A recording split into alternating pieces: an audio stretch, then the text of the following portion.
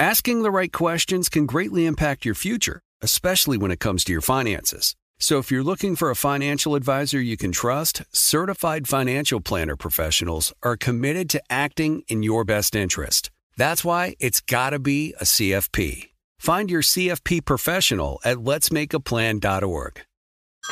Hey everyone, it's Ted from Consumer Cellular, the guy in the orange sweater, and this is your wake-up call. If you're paying too much for wireless service, you don't have to keep having that nightmare. Consumer Cellular has the same fast, reliable coverage as the leading carriers for less. And for a limited time, new customers receive their second month free when they sign up and use promo code MONTHFREE by May 31st. So why keep spending more than you have to? Seriously, wake up and call 1-888-FREEDOM or visit consumercellular.com. Taxes, fees, and other third-party charges will apply. See website for additional details.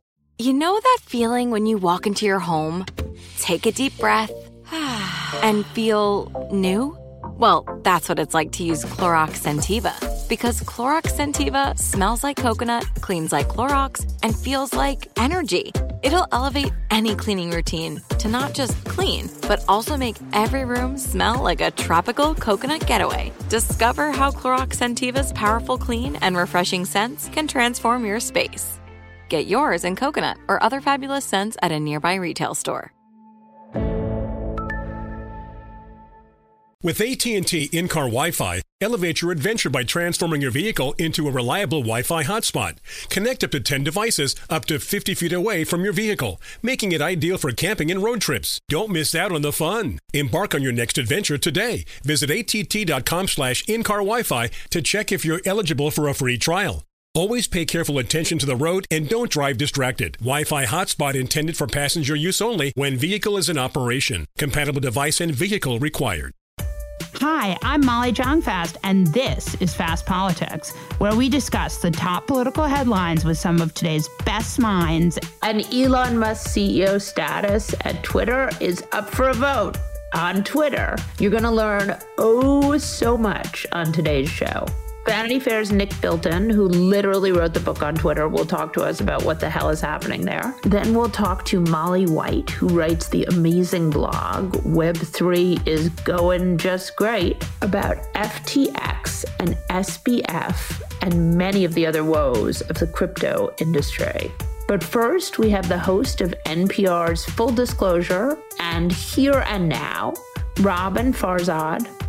Welcome to Fast Politics, Roben. Thank you for having me, Molly. What a joy. What flattery. Oh, well, I'm thrilled. It's like there's so much shit going on right now, excuse my French, with the economy and inflation and the numbers, and are they better, are they worse? So my first question for you is, here we are, and again, I always feel like my feelings do not necessarily jive with what has actually happened. In my heart, it feels like the economy is better than we thought it was going to be.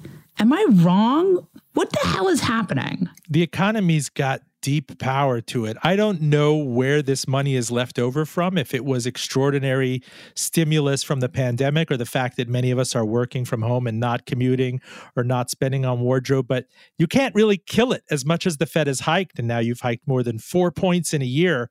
This is the biggest surge of inflation we've had in 40 years. Many of us have never experienced capital I inflation, that they keep taking rates up. And nope, we're still doing the FOMO travel, FOMO dining out, tickets. I mean, pandemic be damned, RSV be damned, fever be damned. And I was at Chipotle the other day, and these hucksters actually shook me down for $3 for an extra dollop of chicken. I remember when extra chicken was $1.25. All you need to know about this economy is Chipotle. I mean, you have a willingness to pay. I don't even like it that much. The kids send me there, but they extort you every time. They have pricing power, and that's the way things are headed. And there's a tip button now too. Okay, so you finance people, economists, people who deal with the economy, very involved in Chipotle. Is inflation worse than we thought? I mean, the numbers went down. The Biden administration seems very joyous. They're not, they're still high, right? Explain to us where we are with inflation. You have the Federal Reserve look at things in terms of a bifurcate, like a duality of economy. You want stable prices and full employment. We have arguably more than full employment with unemployment at 3.5%. In fact, we have too many job openings, nobody willing to take these jobs. I think the Fed privately, if you got Jerome Powell a beer or vermouth at a bar, he'd tell you, I'd gladly trade 5% unemployment for 2-3% inflation. It used to be that we just got used to 2-3% inflation. It's closer to 7% now, and it hit as much as 9, nearly 10%. And that's really hard to snuff out. By hiking rates up, in theory, you're making borrowing so difficult for people. You're making short-term treasury yields or maybe bank savings yields so attractive that people don't want to spend the money. In practice, like you said, there's a lot of money out there and there's still plenty to spend. And FOMO, I call it FOMO, fear of missing out, versus FOMC, the Federal Open Market Committee. That's really what this boils down to. So they're raising interest rates. The Fed is raising interest rates because of this inflation in the hopes of slowing it down. It's making the markets mad. Yeah, and it's making things perverse. Like on many days, you have a bull run on bad news. Because if there's bad news, there's this idea that, it's going to make the Fed think twice about hiking again, or we'll have a sooner end to this rate hiking cycle. If there's good news like, whoop, we're going to take rates up to 6%. This is worse than we thought. And so there's a complete disconnect now between news you should be rooting for and news investors and speculators are rooting for. And this has actually been the worst year for diversification in recent history. It used to be that if you're in stocks and bonds, you get ballast, you get protection, but everything has gotten taken out and shot this year. So an enormous amount of confusion and capitulation among investors. So this is real, the markets are not the economy. That's right. It's really not that way. We first came to the United States, and this is a little cliche that I tell this story. One of my coming of age things is my dad, as an immigrant, was very proud to take me to the Savings Bank of America in North Dade County, Florida, and give me my first passbook savings account in 1982. And I was a kindergartner. And I remember there were toasters and blenders everywhere, and the CDs were paying 15, 16%. That's when the Fed was last killing inflation. Banks were begging you to give them your money.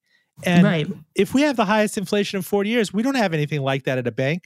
I walk into a B of A or a Chase and they feel like they're doing me a favor if I open up a CD or a money market account. Things have changed so much. I haven't felt inflation in my adult life. There's been a lot of crying wolf and, you're going to let this thing out of the bag and you're not going to be able to put it back in the bag. And it's finally visited it this year.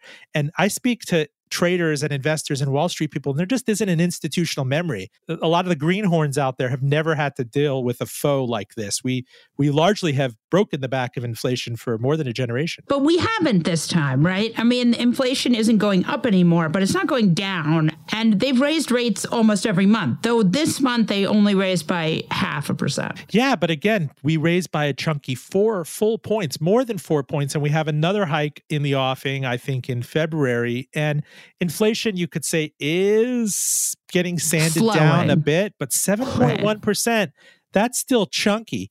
And I got to tell you, the theoretical stuff you see, the government stats, they don't jibe with what you see in the grocery store. Avian flu has eggs at nearly $4, or people are complaining about romaine lettuce. Basic staples, gas prices for much of this year choked people off. And the Chipotle factor, to me, that's still... Oh my God. I want to never talk about that restaurant again. I just don't think it's that good. Mexican food is good. I don't either. There's better food out there, but they single-handedly caused inflation. They have so much power. They single-handedly caused a Hass avocado. Back when I lived in Manhattan, I used to get sweet Hass avocados for 99 cents and regale my then girlfriend, now wife, with them. Now I can't buy one for less than $4. That's neither here nor there, but go ahead. That really is, yes. Well, I guess it shows inflation. Gas is, though, down, right? Gas is down now right? And was one of the big drivers, right? Gas is down. Labor is not down enough. I think that people are still feeling that stores cannot beg people to show up for job interviews, much less show up for the job. Right. You've had to up the ante. What was effectively now the de facto minimum wage in many cities in service sector jobs, not statutory necessarily, is $15. And $15, and there's much more clout now in terms of negotiating for tips, a tip option. You see what's happening with Starbucks.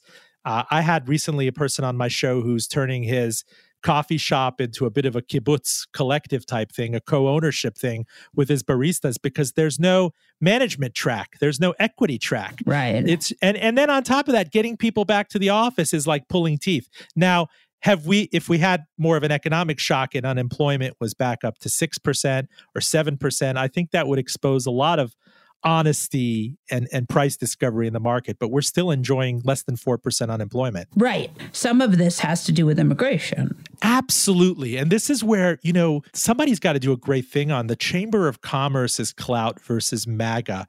You have so many people who are nominally GOP voting and everything, like the CEO of grocery store chains and restaurant chains and everything. Privately, they tell you that I've been killed on the lack of immigration, whether was the Trump administration channeling hostility. I used to depend not just on illegal or undocumented workers, but people who would come here seasonally and work in my diner. I could get a short order chef. There's this tradition, a history we have, not just in fruit picking and agriculture and painting and tarring the roof and landscaping, but on repatriating money back to Mexico and Central America and other places. And we so badly need that immigration right now because there are too many openings, and the wages, the clearing price wages for these things, which aren't even effective, are driving up menu costs and everything else. You're seeing it in agriculture, you're seeing it in home building, you're seeing it just across the board. And it's a conversation that I think the diminishing Chamber of Commerce wing of the GOP needs to have with its cultural right wing. I mean, maybe you could have found this somewhere in that 2012 post-mortem of the election, which is in embers somewhere. I don't even know. Let me ask you, what happens now? Where do we think this goes, right? There's no fix for immigration on the horizon. So the labor markets are not going to loosen. I mean, the only way labor markets get looser is by adding more people. I mean, are we just stuck in this forever? I think here's where the Fed would privately like to see higher unemployment, because you'll see slack in wages and you'll see people who were unwilling to show up at work more willing to show up at work. Do you remember what happened at the outset of this pandemic? We visited unemployment in the high teens. The TV news networks had all this aerial footage of long bread lines and people waiting to get that was very short-lived, and it immediately shot back down. That exposes a lot of truth, as Warren Buffett says, and it's a little cliche. You see, when the tide goes out, you see who's not wearing swim trunks. Right. It's entirely possible that way. And the Fed, while probably doesn't want to tip the economy into a full-blown recession, wants to see higher pain so that wages subside. So much is captured here in wages and the vicious wage price spiral of people demanding higher wages, bosses and everything increasing menu prices, passing it down to consumers going to their bosses, getting higher wages. We're still feeling that. And now I'm going to sound like a socialist, but higher wages are good, especially in a world where cost of living, part of this is the wage growth hasn't kept up with the economy. I mean, don't you think that share buybacks and things like that, where profits were put on to the managerial class and the wealthy and not given to the workers, was kind of how we got here in the first place? And you're saying this from the Upper East Side, not the Upper West Side? I'm from the Zabars district. I know this spiel. But but here's the problem is, if you have inflation at north of wage growth, then you're still losing money in real time. Right. But the good news is that workers wrested back a tremendous amount of clout in the battle between capital and labor. This has been a real defining moment of workers who just didn't want to show up. You've read about quiet quitting, about people who just wanted to lie flat and do these other things. And there's still that clout in whatever peculiar area we are in this economic cycle. The worker right now, the blue collar worker, the service sector worker, has an enormous amount of bargaining power. And that just hasn't been seen over decades, where there's this learned helplessness. The money is going to go first to shareholders and dividends and management and profit. And now you can't you're leaving money on the table if you don't have workers. So you need to pay them. So that actually is a positive. Yes, it's an equilibration. In the past, you didn't. After the financial crisis, 2008, 2009, I remember I was covering Lehman and everything, and people were saying, if this doesn't get workers in the streets with pitchforks, the fact that you're bailing out Wall Street, I don't know what will. But it didn't. I mean, Obama took power. They say, don't waste a good crisis. Wall Street got to recapitalize with dividends again, and then we went back to business as usual. The pandemic, fundamentally, it's a sea change moment where people who are putting up with crap, working at diners, working at Walmarts, working at grocery stores with irate, crabby customers coming out, getting hero pay at the outset and seeing that hero pay go away. And on top of the fact that something like Obamacare has been normalized now and you can port health insurance, don't underestimate how important that's been. And it's going to be hard to take that bone back from the dog's mouth. That, I think, together has really given the worker much more clout. Watch what's happening at Starbucks very closely. I think it's fascinating. And then on top of that, tips. You can't go anywhere now without a tip option. Wait, I want to talk to you about unions, because one of the things that we talk a lot about here are unions. And, I come from this union family. My grandfather was very involved with unions. So, I want to know, it seems like we're in a period right now where there are huge victories for unions. Starbucks, at least that's an ongoing victory, small victories. Amazon is in a fight trying to, kill a young union. But then there are also some really terrible things that have happened, like what's happening with the railroad workers. So where are we with unions? I still think unions are in the part of a long, inexorable decline. Generationally, you tell me if Gen Y, Gen Z really feels this clamoring to join a union. It's a hard sell. I think if there was more unanimity, if you saw all of these Amazon unionization pushes be slam dunks, if you saw Starbucks slam dunk with unionization across the country, right? You're even seeing a move to have a 3-day work stoppage across 100 stores.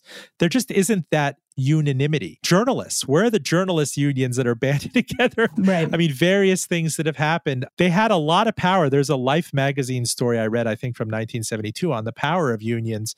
And so much of that is curtailed. And what's gone out the door with that is a lot of the Democrats' blue collar clout, which was siphoned away from Reagan, as you're feeling right now with lesser educated blue collar workers kind of sifting away to cultural issues. I think that that's largely continuing. And I don't see younger people, I at least anecdotally or quantitatively, don't see evidence that they're lining up to join unions. I mean, do you think, though, I just want to get back to this for a second. It does seem like the only way you can protect those lower wage earners would be unions. It's possible. I would ask these Starbucks workers. I know many baristas, some feel that they get much more self-determination in terms of banding together with the store and using social media and the other stores and, shaking down a regional executive. Like the Starbucks national movement. A lot of the problem is some of these jobs are transient type jobs. Amazon warehouse workers. A lot of people take these jobs as a stepping stone to something else and can't see themselves in unionization. That's why this barista who I recently had on, Eric Spivak of Alchemy Coffee, said, I need to take this into my own hands because I don't want people to think of this as a transitional job. I want them to have ownership. I want them to potentially have equity. Now that on a kind of a Maslow's hierarchy of needs level, if insurance is provided for, I need to give you a path. And if you have ownership, you're going to think twice about waste, or you're going to think twice about absenteeism and all these other things. And I think that's a fascinating experiment. And I would hope that the likes of Amazon and Starbucks and others look at it that way instead of kind of zero sum. It's either my shareholders or my workers, right? Right. It's a good point. I have one 2-part question here. What the fuck is Elon Musk doing?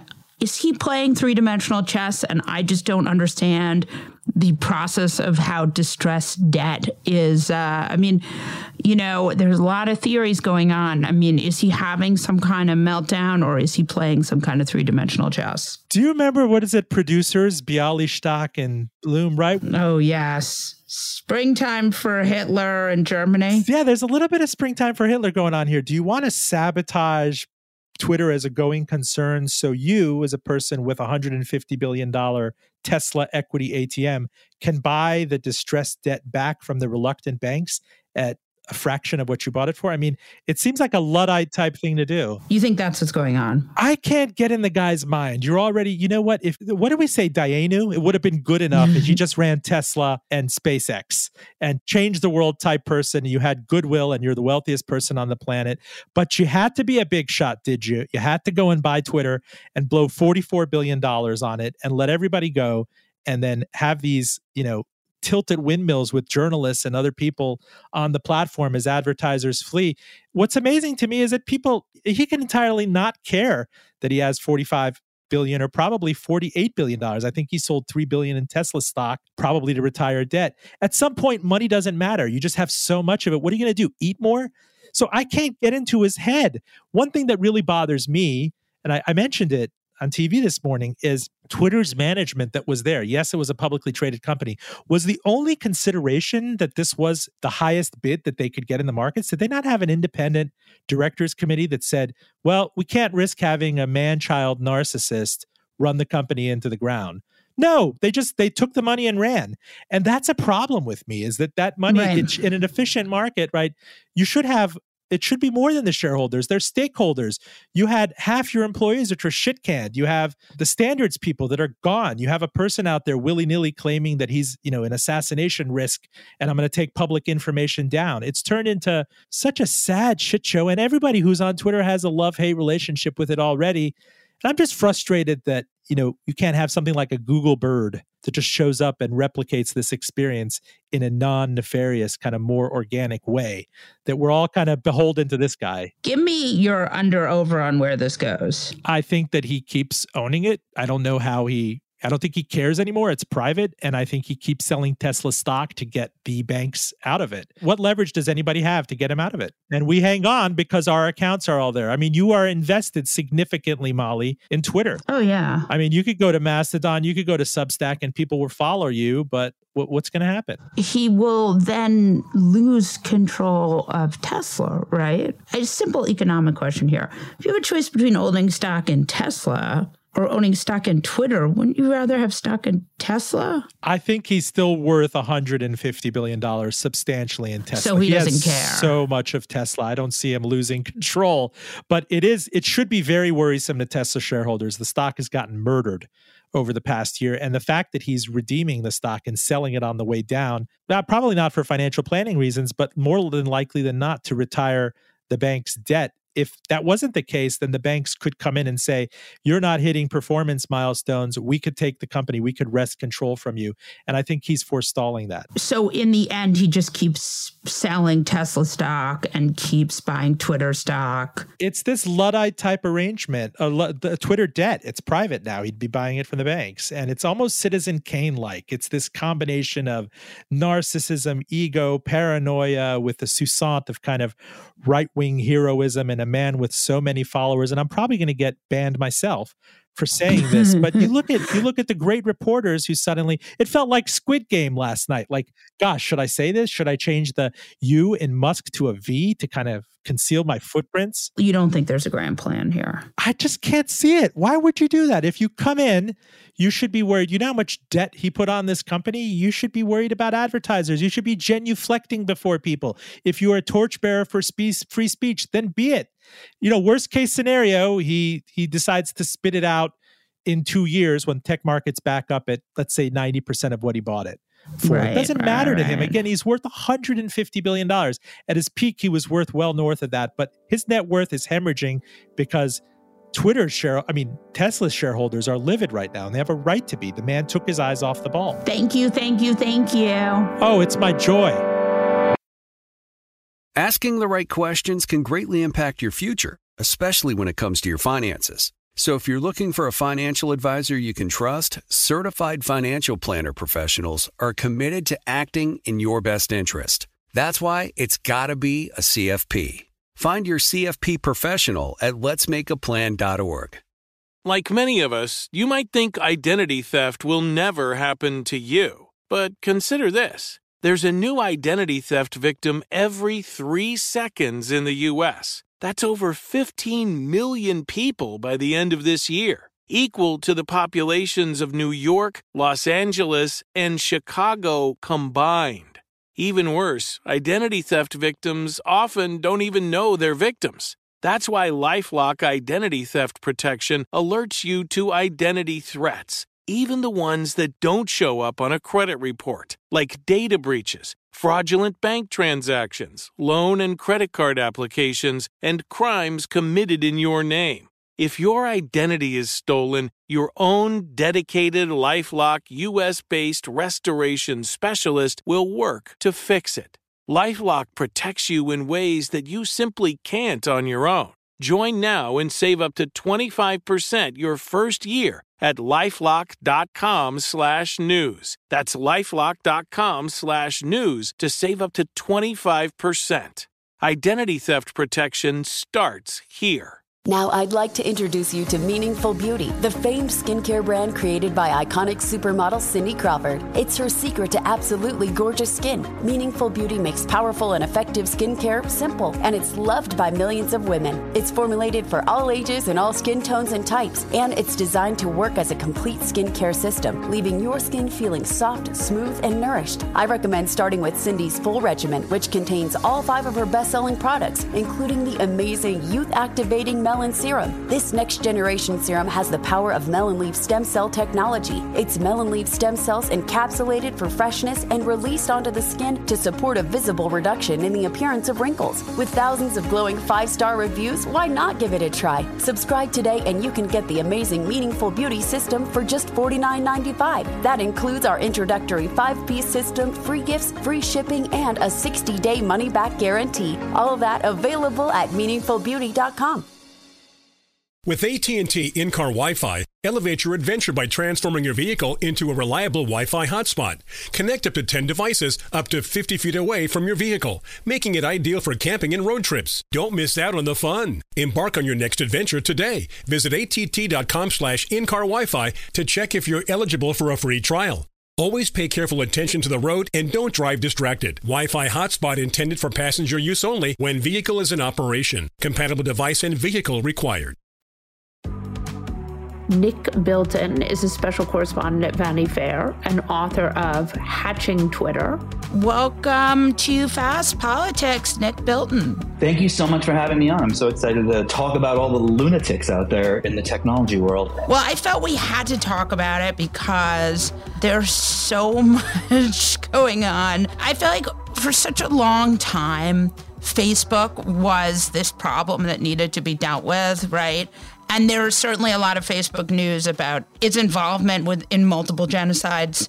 Can we talk about Mark Zuckerberg? Yeah, I mean, I kind of feel like we need to talk about all of them. It's like you've got Zuck and Facebook, you've got Elon and Twitter, you've got SBF and FTX, and like it's almost like they're robots and someone spilled water on them and they just broke. And we like finally got to see it all happen. And I feel like for the first time ever that the government is actually aware of what's going on too. Feels like end of days for the tech world. Oh, see, I like this take. You wrote about Zuck being surrounded by sycophants. You know, he seems to me like he's having this sort of quietest downward spiral of the three of them. Yeah, I think you're right. I mean, I think, you know, you look at the market cap of Facebook over the last year, it has fallen several $100 billion.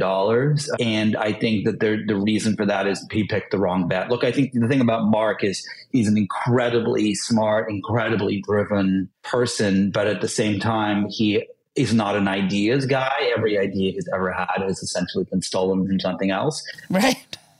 Or borrowed or whatever you want to call it. I think stolen will do it. Stolen's a good term. And he had this original idea like, oh, the metaverse, like that's cool. I don't have to like go talk to other humans in real life. I can do it on a screen that's like duct taped to my face. And he made the wrong bet because no one wants to go live in the fucking metaverse. Like if anything, COVID taught us that technology allows us to be connected to other people when we don't have the ability. But the end of COVID showed us that we don't want that. We want human interaction. And I think Zuck is the opposite and made the worst bet of all as a result of that. So we have Zuck and Metaverse. He's killing his company, but he's doing it quietly and he's spending a lot of time in Hawaii. Then we have this incredible Elon, whatever this is. What is this? Honestly, I've been covering Twitter since the day the company started in one form or another. I've known all these guys for years and years and years and years, Elon included.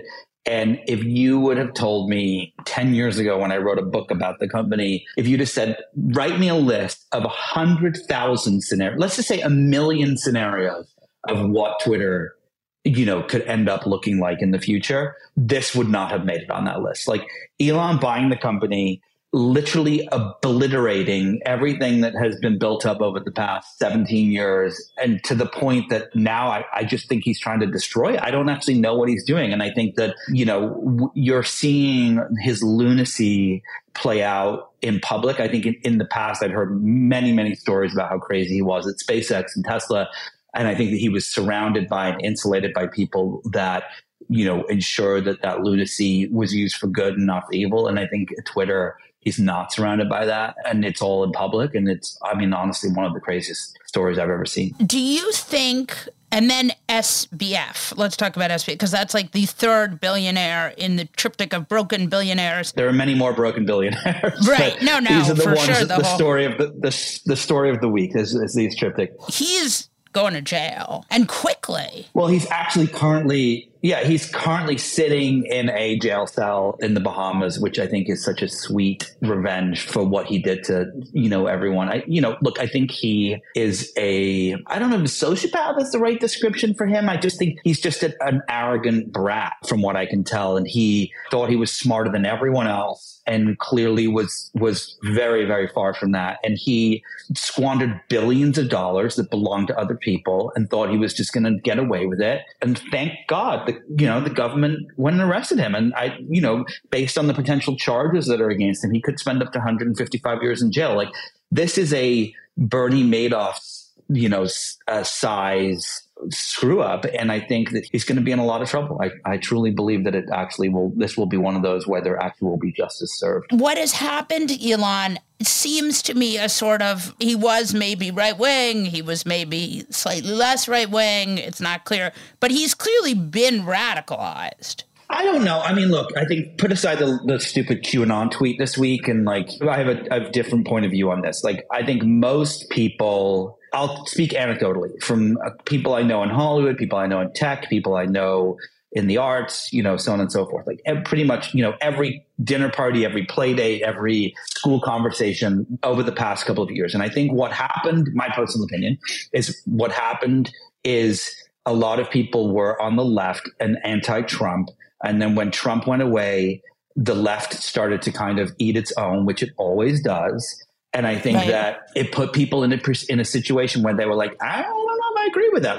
I'll give you one example. In Los Angeles, there's this bill that passed called 4118. And what it was you had, for whatever reason, I think it's because of the way the schools are designed in America, but in Los Angeles and specifically, all of the schools were surrounded by homeless encampments, like elementary schools, middle schools, and high schools, and more so in poor neighborhoods. And so there were kids that were literally walking through homeless encampments of people shitting on the sidewalk and smoking meth and all these other things to get to school. And people were like, this is not cool. Let's move them across the street. So there was this rule put in place, 4118, that said, let's move the homeless encampments 500 feet away from the schools, daycares, and elderly centers. And there were people on this extreme left that went berserk, and they were like, you can't do that to the homeless people. And I think that there's a million instances like that of issues around trans issues, all these things where people can't agree. And I think that it drove a lot of people to the center, Elon being one of them. I don't think Elon's in the center, though, right? I think Elon is right of center. I think where Elon goes past all that is that he his Fauci conspiracy theories and his, QAnon tweets and the deep state and things like that. I would put him in kind of a Joe Rogan, right wing. I wouldn't put him in a Ben Shapiro right wing kind of bucket. You know what I'm saying? I think it's there's a difference between it. And I'm not justifying anything that Elon does. I think he's a nut job. Right. The biggest problem is he now has one of the loudest voices in the world. He's got 120 million followers on Twitter. And the stuff he's talking about is just insanity. Total insanity. I think there certainly is some kind of internal Los Angeles debate about the homeless problem, which has radicalized some rich people who live in Los Angeles. But I'm curious, he technically lives in Texas. doesn't he? No, I'm not. I'm just saying, I'm not talking about him and his viewpoints on homelessness in Los Angeles. I'm using that as an example to talk about how there are a million 4118 stories, right? And they are issues where people who are liberal, right? And actually, it's not just rich people in Los Angeles. It's a lot of poor people in Los Angeles that were pushing for this because it was primarily, this was happening in the poorer neighborhoods and their kids were being forced to walk through this stuff. This stuff is not happening in Brentwood and Beverly Hills. Like, I think that there are a million stories like this that have driven 80% of people that were on the left to the center. And I think that most of them have stayed left of center, and they still, are pro-choice and anti-gun and this, that, and the other. It's just some of these like extreme issues where they don't agree with. But what happened with Elon was he just kept driving the truck, and he kept going righter and righter. And he's just in some weird, like, nebulous, like, no man's land of, I don't even know what his viewpoints are anymore. I think they change by the hour. It's just, it's unlike anything I've ever seen. I think he likes to be liked, right? Because he's said, like, Democrats were really mean to me, right? Yeah, I totally agree. I think most of them want to be liked at the end of the day, and they're like very insecure people. And did you see what happened with the Dave Chappelle show this week? Yeah, let's talk about that. So that was in California. He went on stage in a Dave Chappelle show. I listened to it. It sounded like they were booing him. It was San Francisco. Was it in San Francisco? Yeah, so it was San Francisco. Dave Chappelle was doing a set, 18,000 people in the arena. And Dave said, who wants to see the richest guy in the world? And Elon comes out with his arms in the air like some national hero. And at first there was some boos and some claps, and then it was just all boos. And for 5 minutes straight, I talked to people who were there. For 5 minutes straight, it was just boos. And Dave Chappelle was like, it looks like there's some ex-Twitter employees in the audience, which is, of course, funny. But after the fact, he was like, I talked to people who said they don't like Elon, and even they felt bad for him. And it was just this constant, like, boo, boo, boo. Afterwards, this is just typical Elon. He tweeted, it was only the woke people in the audience that were booing. Excuse me, it's a Dave Chappelle show. There was no one woke in the audience. Like, those people wouldn't go and see Dave Chappelle because of all the stuff he said about trans people.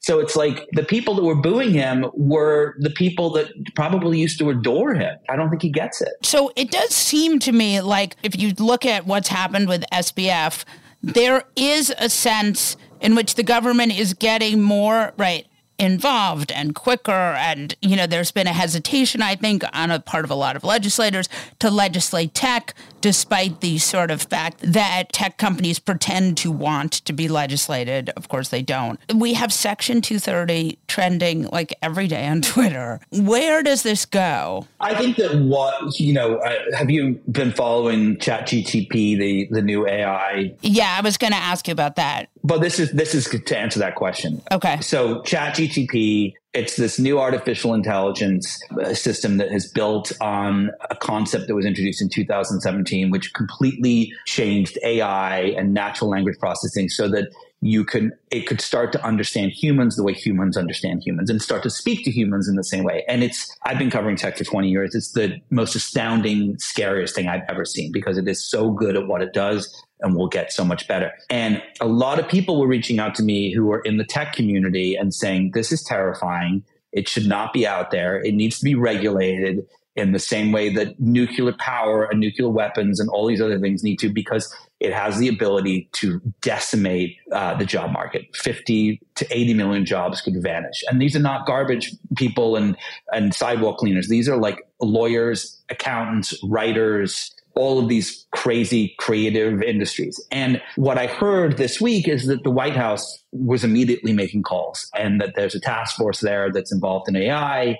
And they were like starting to reach out to people. I've never seen that happen before. Usually it takes, a year, 2 years, 5 years before the White House and the US government is aware of the things that are happening. You saw that play out with Bitcoin. It took 10 years before they realized. And so I do think that we're getting to a point where the people who are working in government are becoming more aware of the things that are happening and quicker. But there's also massive limitations on what they can do because we live in a time where the U.S. Constitution was not written for things like ChatGPT and Twitter and other tech that exists today. And so I don't know how these things go from them being aware of them to change actually happening. Predict for us, and if you're wrong, don't worry, we'll make fun of you for it. Oh, I'll be wrong.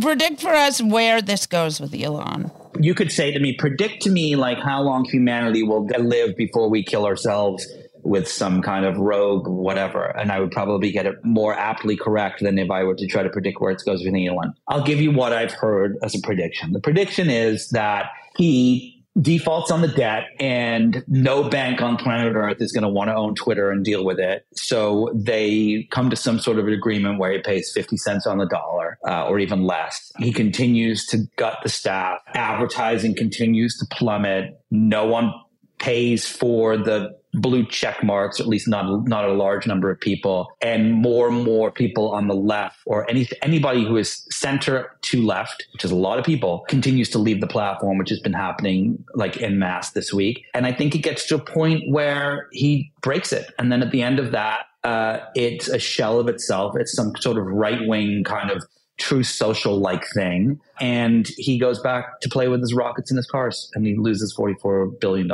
That's my prediction. That was depressing. Thank you, Nick Bilton. Of course. Thank you for having me on.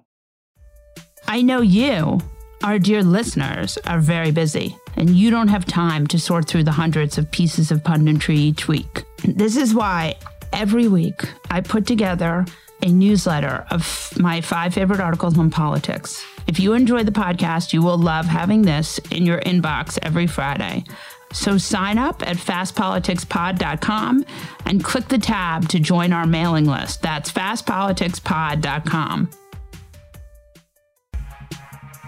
Molly White is a crypto researcher and critic, and she writes the blog, Web3 is Going Just Great.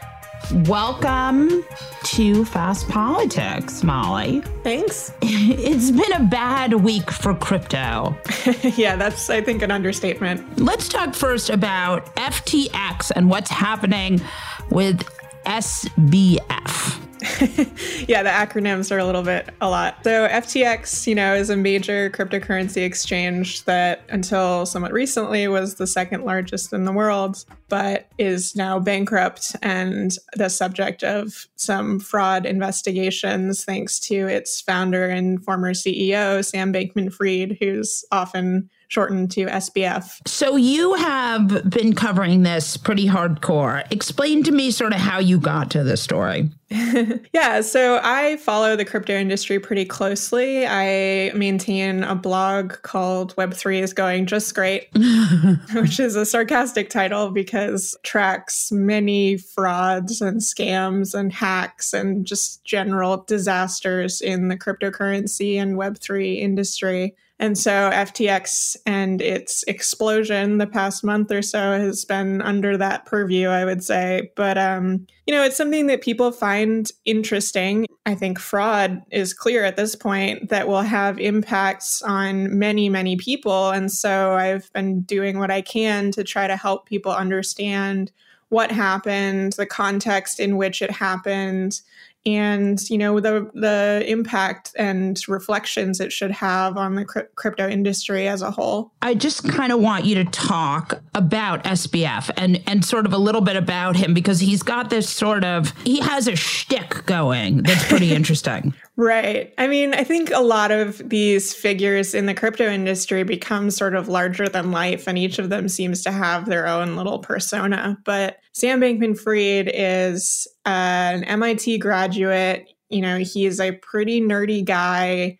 He absolutely plays that up by, he's always a little bit disheveled. He wears shorts all the time and like FTX branded t-shirts. And he always looks kind of like he just woke up. He claims at least to sleep in a beanbag chair in the FTX office, despite having a luxury penthouse in the Bahamas that he could avail himself of. And, he has really made this brand for himself as sort of a boy genius who created this hedge fund, or this quantitative trading firm, and then this crypto exchange, and made himself a billionaire at a fairly young age. I would say a lot of that is sort of a crafted persona that has been used really to make people trust him and believe that he might be the next nerdy kid who comes up with the $1 billion company, in the wake of other nerdy tech personalities like Mark Zuckerberg and folks like that. Can we talk about the parents? Because I'm telling you, the parents, as a Jewish mother myself, I don't know why this speaks to me. Yeah, so his parents are kind of an interesting feature of this story, which, it's a fraud case for sure. It's a question of fraud and it's a crypto collapse, but it also has this very sort of bizarre drama behind it with some of the personalities who are involved. And some of those personalities are Sam Bankman-Fried's parents, who are both Stanford law professors. They are specifically knowledgeable about compliance, which you would think might have been useful knowledge to share with their son.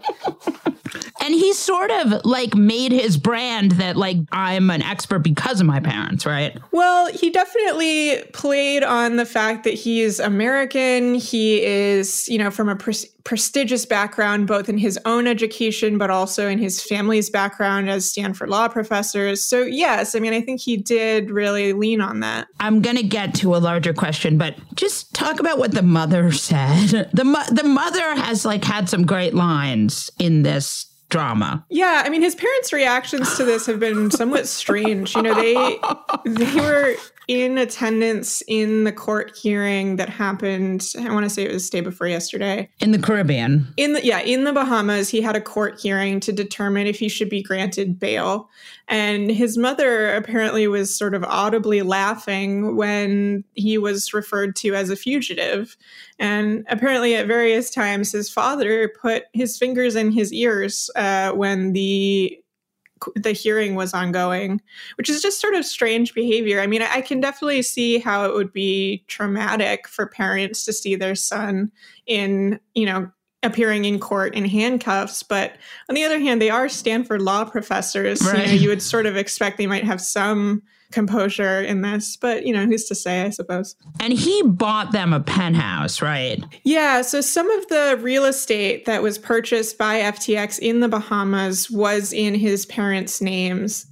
And, his parents definitely were not divorced from what was happening at FTX. Right. When this first started happening, I was a little bit skeptical of, people bringing up his parents because, just because you're the son of a law professor doesn't necessarily mean you have inherited knowledge of the law from birth. Right. But I did then learn that, his father was actually fairly involved in FTX. He was directly involved in some of the philanthropy that was happening and some of the various other programs that FTX was putting on. And so, I think it is reasonable to pay some attention to what might have been going on there. There's a lot of talk of FTX and there's a lot of talk about NFTs. And what do they get wrong about crypto? I think one thing that's happening, especially recently in the wake of the FTX collapse, is the idea that these are really isolated incidents, that this was just an issue of fraud. Sam Bankman-Fried is just one bad apple. This is not a systemic problem. It is not reflective of issues in the crypto industry as a whole.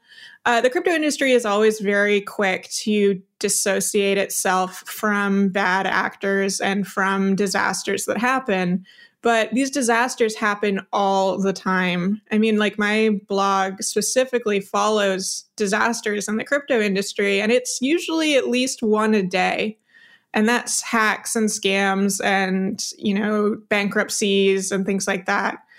This is not an issue of a one-off problem. This is absolutely representative of crypto as a whole. And I think that the media has to be careful when it comes to repeating the lines that are coming out of the crypto industry, which is very much motivated to maintain as much as possible a veneer of respectability here. So let's talk about that hearing yesterday, Senate hearing on crypto. I'm going to have you debunk something stupid as opposed to what you've been doing this whole time. Elon Musk, perhaps you've heard of him, had a tweet that said that SBF is not going to face any investigation because he gave a lot of money to Democratic politicians. Yes.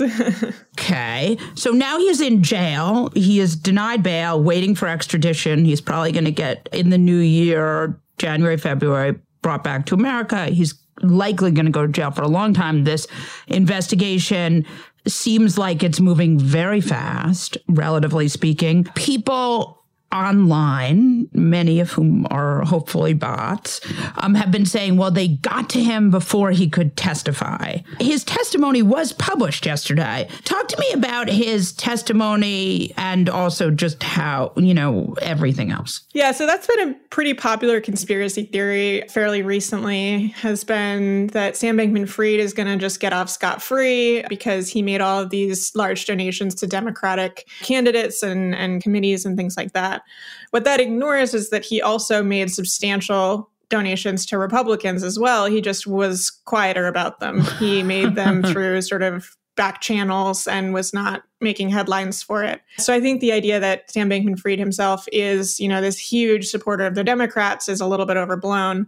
But I think also the idea that he is just going to get away with all of his fraud and various crimes without any prosecution is kind of a silly thing to say now that he is in custody and has had charges filed against him by the Attorney General of the Southern District of New York, the SEC, and the CFTC.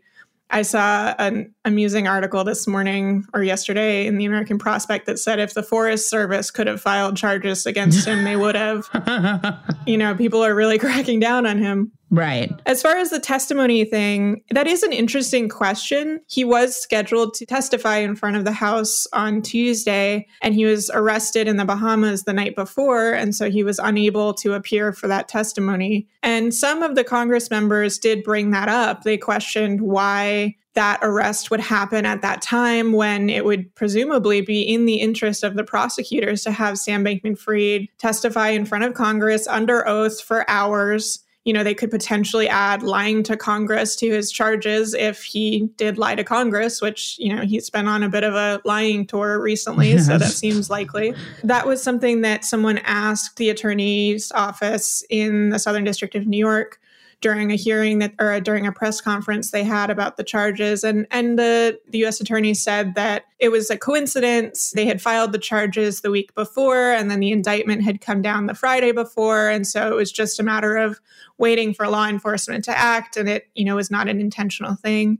Who's really to say? I mean, I don't have any more visibility into that than anybody else, but some Congress people did seem a little bit concerned about the timing. The idea that a voluntary testimony, and remember, he had said, didn't you interview him in a Twitter Spaces? Yeah, I had the opportunity to ask him a couple questions like the day that he was arrested several hours before.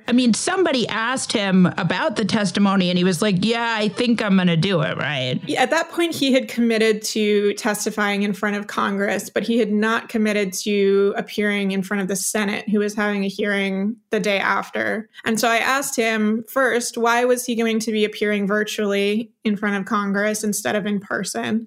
And then I asked why he did not plan to testify in front of the Senate. And he said that he was needed in the Bahamas, which is ridiculous because he is not involved with FTX in any way. The current executives who are handling the FTX bankruptcy are not involving him. They're not asking questions of him at this point.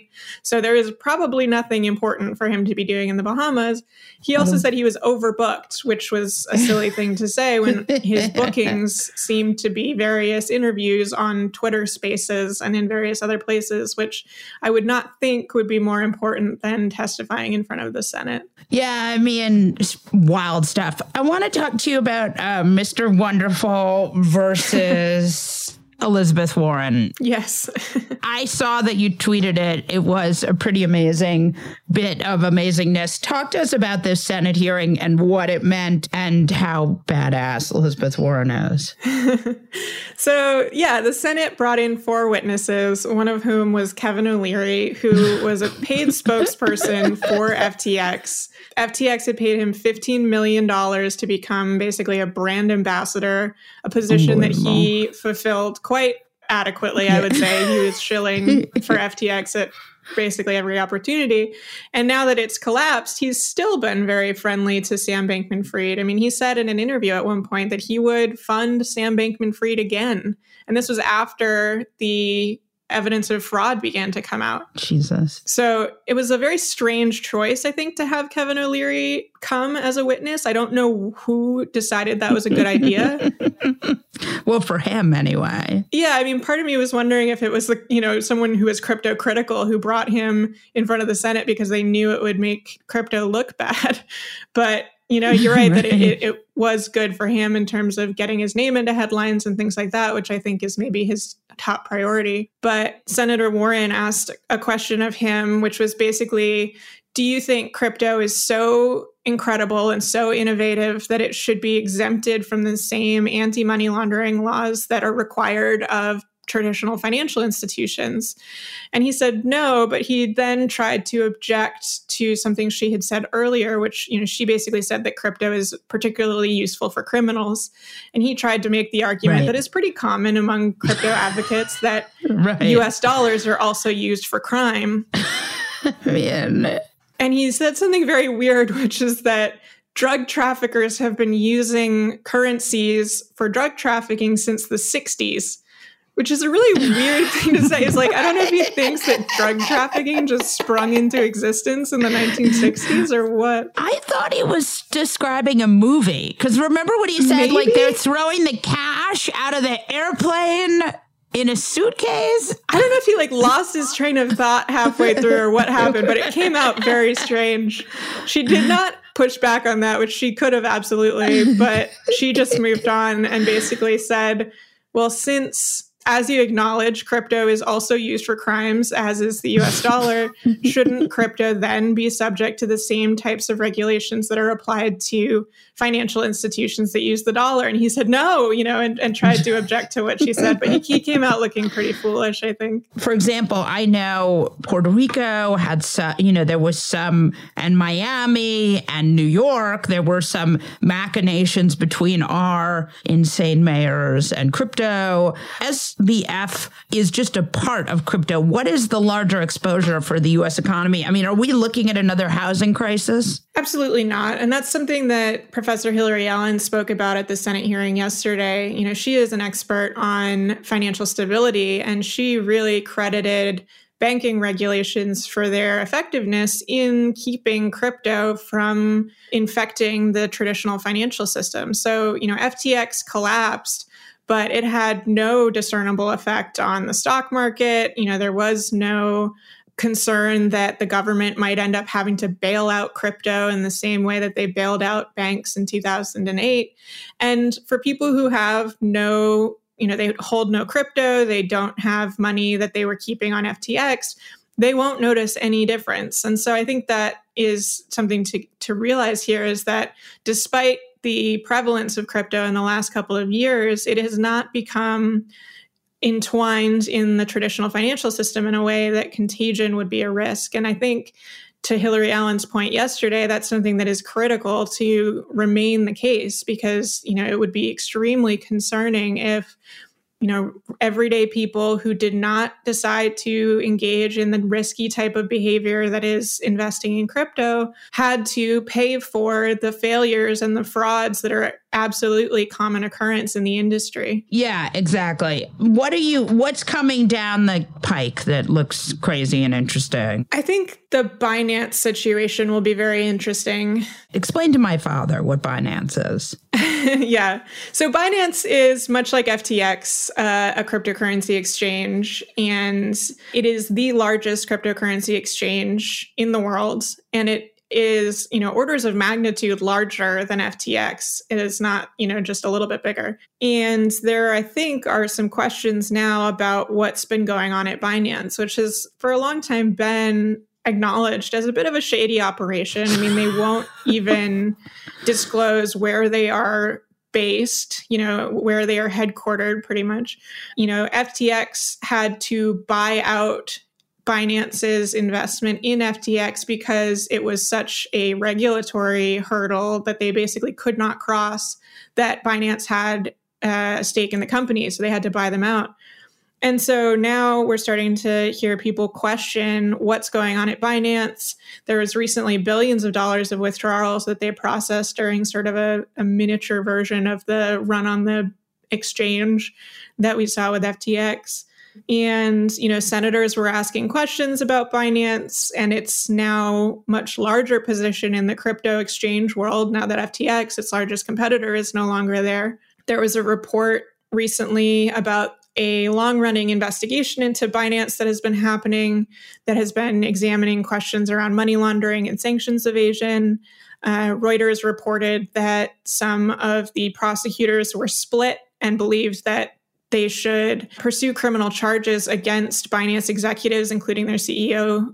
And then other prosecutors believed that they should hold off for a little bit, keep examining the evidence. So, there is the possibility of criminal charges coming against Binance. But all that to say that, if Binance were to collapse or even falter, it would have enormous effects on the cryptocurrency industry. I mean, we've seen what's happened in the recent couple of weeks with FTX, which was quite extreme and quite widespread in terms of its contagion effects throughout the crypto industry.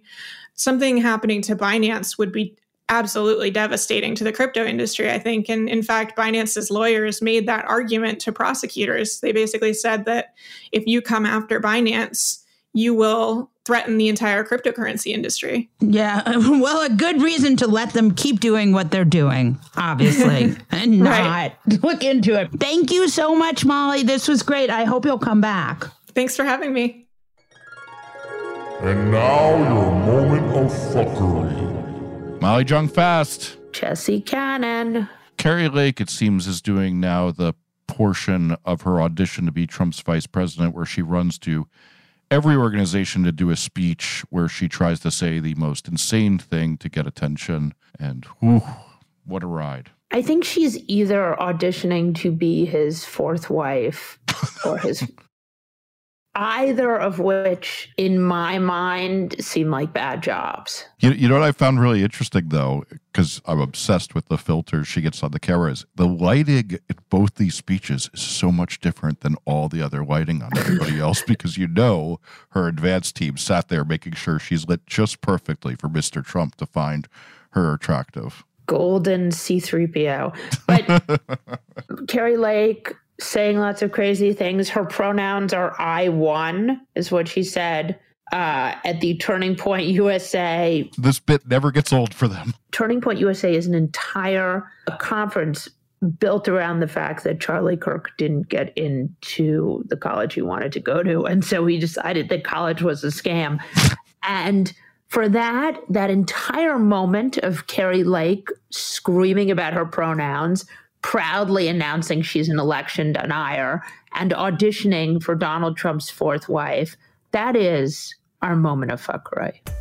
That's it for this episode of Fast Politics. Tune in every Monday, Wednesday, and Friday to hear the best minds in politics make sense of all this chaos. If you enjoyed what you've heard, please send it to a friend and keep the conversation going. And again, thanks for listening. Asking the right questions can greatly impact your future, especially when it comes to your finances. So if you're looking for a financial advisor you can trust, certified financial planner professionals are committed to acting in your best interest. That's why it's got to be a CFP. Find your CFP professional at letsmakeaplan.org. Right here, right now. Find your beautiful new floor at Right Rug Flooring. Choose from thousands of in-stock styles, ready for next day installation, and all backed by the right price guarantee. Visit rightrug.com. That's RITERUG.com today to schedule a free in-home estimate or to find a location near you. 24-month financing is available with approved credit. For 90 years, we've been right here, right now. Right Rug Flooring. Zero Foxtrot isn't just a brand. It's a way of life. Founded and operated by veterans, Zero Foxtrot's unique apparel and gear echoes the grit of the warrior culture. Zero Foxtrot dedicates itself to producing content, honoring the sacrifices of forgotten heroes of the past, and connecting history to the present. Embark on a journey with Zero Foxtrot today at zerofoxtrot.com. It's not merely our products. It's about the ethos that we embody. Rugged, resilient, and timeless. We went from normal life, healthy child to acute lymphoblastic leukemia, or B-cell ALL. The St. Jude team came up to get CJ via ambulance. Shortly after that, I noticed a rainbow. It meant that there was hope. We were driving into hope.